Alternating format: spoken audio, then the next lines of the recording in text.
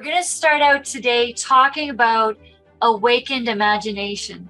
So Dan, I'm really looking forward to this book study because this book, I like it. In some cases, it's an easy read, but in some cases, it's a bit more complex.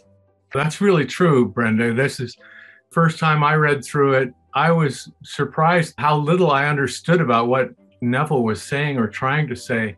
And now after times of having gone through it, every time I read it or listen to it, it opens up some new understanding for me, and unpacking it slowly, I think, is the key to it.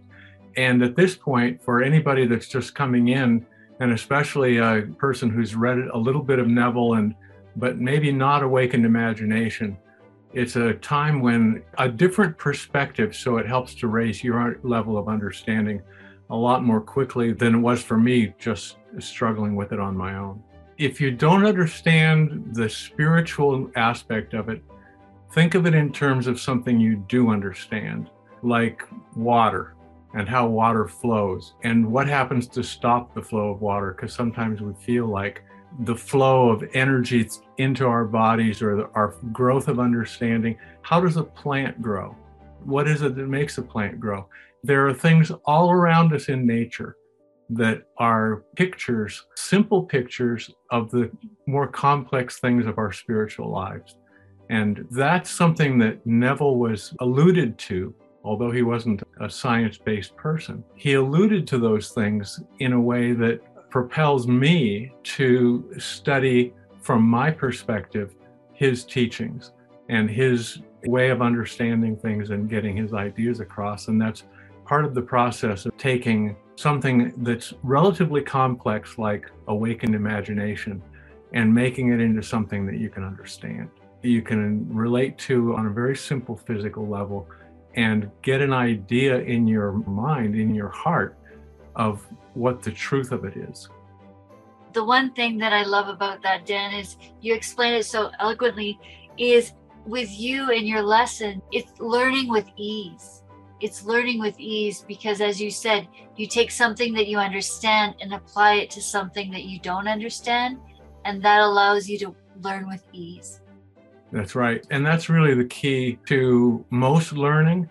If you just memorize the words, or if you're in a math class and you just memorize the equation, you haven't really learned the concept.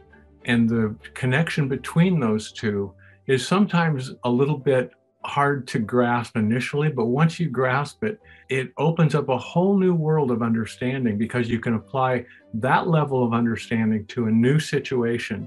And what seemed to be a problem that you couldn't get around all of a sudden opens up into a whole series of solutions. Thing is, when you understand it, you step forward every single day with that understanding, and you see a new world because you're acting and thinking a totally different way. Exactly. And once you've started that thought process, you used to be thinking one way, now you're thinking a different way.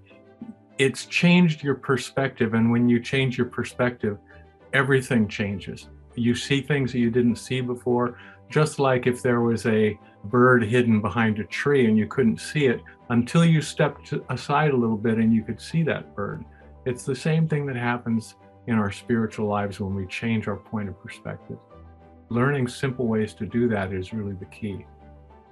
Join Dan Matthews in his Awaken Imagination program. In Dan's program, you will discover the power of your imagination, and you will learn how to use it to create the life that you love. Dan Matthews' Awaken Imagination program will give you the answers that you're looking for. Don't wait to live the life that you've always wanted. If you don't have what you want now, you just don't understand. And once you understand, everything is going to change. Dan has the answers that you're looking for. Step forward and start living the life that you've always wanted. Join Dan Matthews in his Awaken Imagination program and get started now.